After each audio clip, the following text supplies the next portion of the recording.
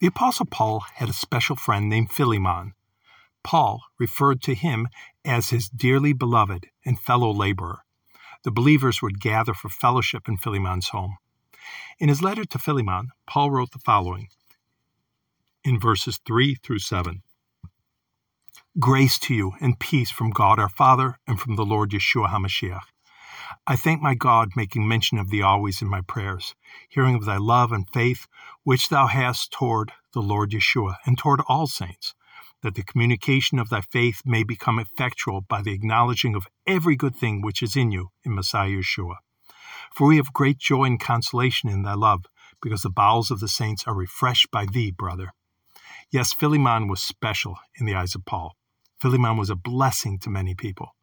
But in spite of all these virtues, or perhaps because of all these virtues, Paul felt the need to bring up what may have been an uncomfortable subject.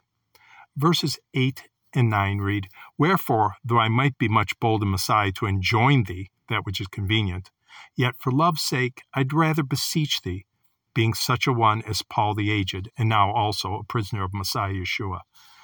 I beseech thee for my son Onesimus, whom I have begotten in my bonds.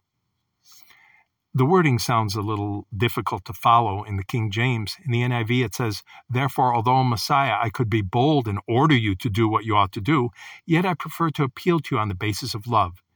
It is as none other than Paul, an old man, and now a prisoner of Messiah Yeshua. What was Paul talking about? Onesimus, Philemon's indentured servant, ran away. Onesimus was now a believer.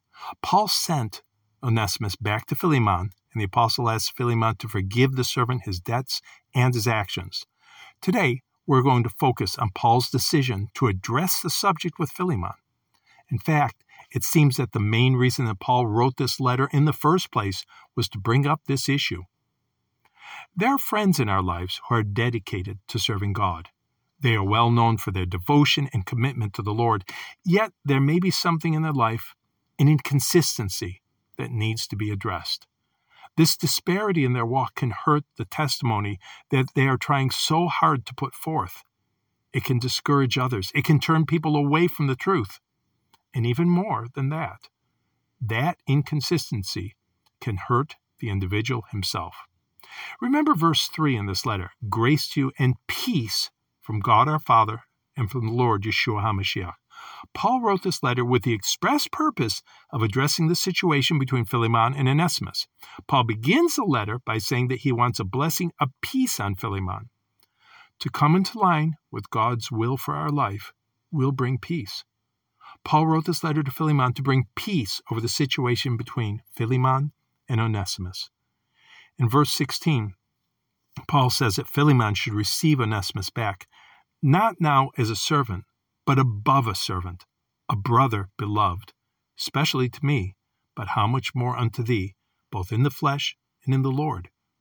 Yes, Philemon will receive a blessing by accepting his servant back as a brother, a bigger blessing than when he had him as an indentured servant. There may come a time when the Almighty puts you in the position where you have to bring up an awkward subject with a brother or sister in the faith. Similarly, there may come a time when the Almighty sends someone to point out a discrepancy in your own walk. We need to be open to this and realize that following God with all our heart, with all our soul, with all our mind, and with all our strength will bring peace. Blessed be God who wants peace between all his children.